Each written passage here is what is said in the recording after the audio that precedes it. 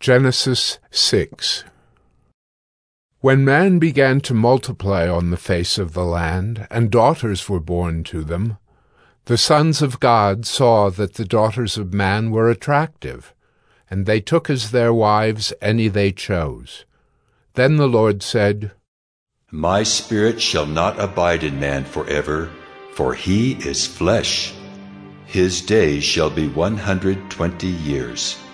The Nephilim were on the earth in those days, and also afterward, when the sons of God came into the daughters of man, and they bore children to them. These were the mighty men who were of old, the men of renown. The Lord saw that the wickedness of man was great in the earth, and that every intention of the thoughts of his heart was only evil continually. And the Lord was sorry that he had made man on the earth, and it grieved him to his heart. So the Lord said, I will blot out man whom I have created from the face of the land, man and animals and creeping things and birds of the heavens, for I am sorry that I have made them. But Noah found favor in the eyes of the Lord. These are the generations of Noah.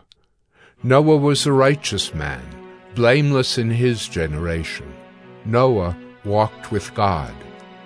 And Noah had 3 sons, Shem, Ham, and Japheth. Now the earth was corrupt in God's sight, and the earth was filled with violence. And God saw the earth, and behold, it was corrupt, for all flesh had corrupted their way on the earth. And God said to Noah, I have determined to make an end of all flesh, for the earth is filled with violence through them. Behold, I will destroy them with the earth. Make yourself an ark of gopher wood. Make rooms in the ark, and cover it inside and out with pitch. This is how you are to make it. The length of the ark, 300 cubits. Its breadth, 50 cubits. And its height, 30 cubits. Make a roof of the ark, and finish it to a cubit above, and set the door of the ark in its side. Make it with lower, second, and third decks. For behold, I will bring a flood of waters upon the earth, to destroy all flesh in which is the breath of life under heaven. Everything that is on the earth shall die.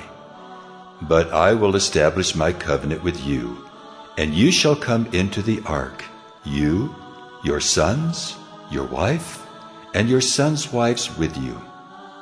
And of every living thing of all flesh, you shall bring 2 of every sort into the ark to keep them alive with you.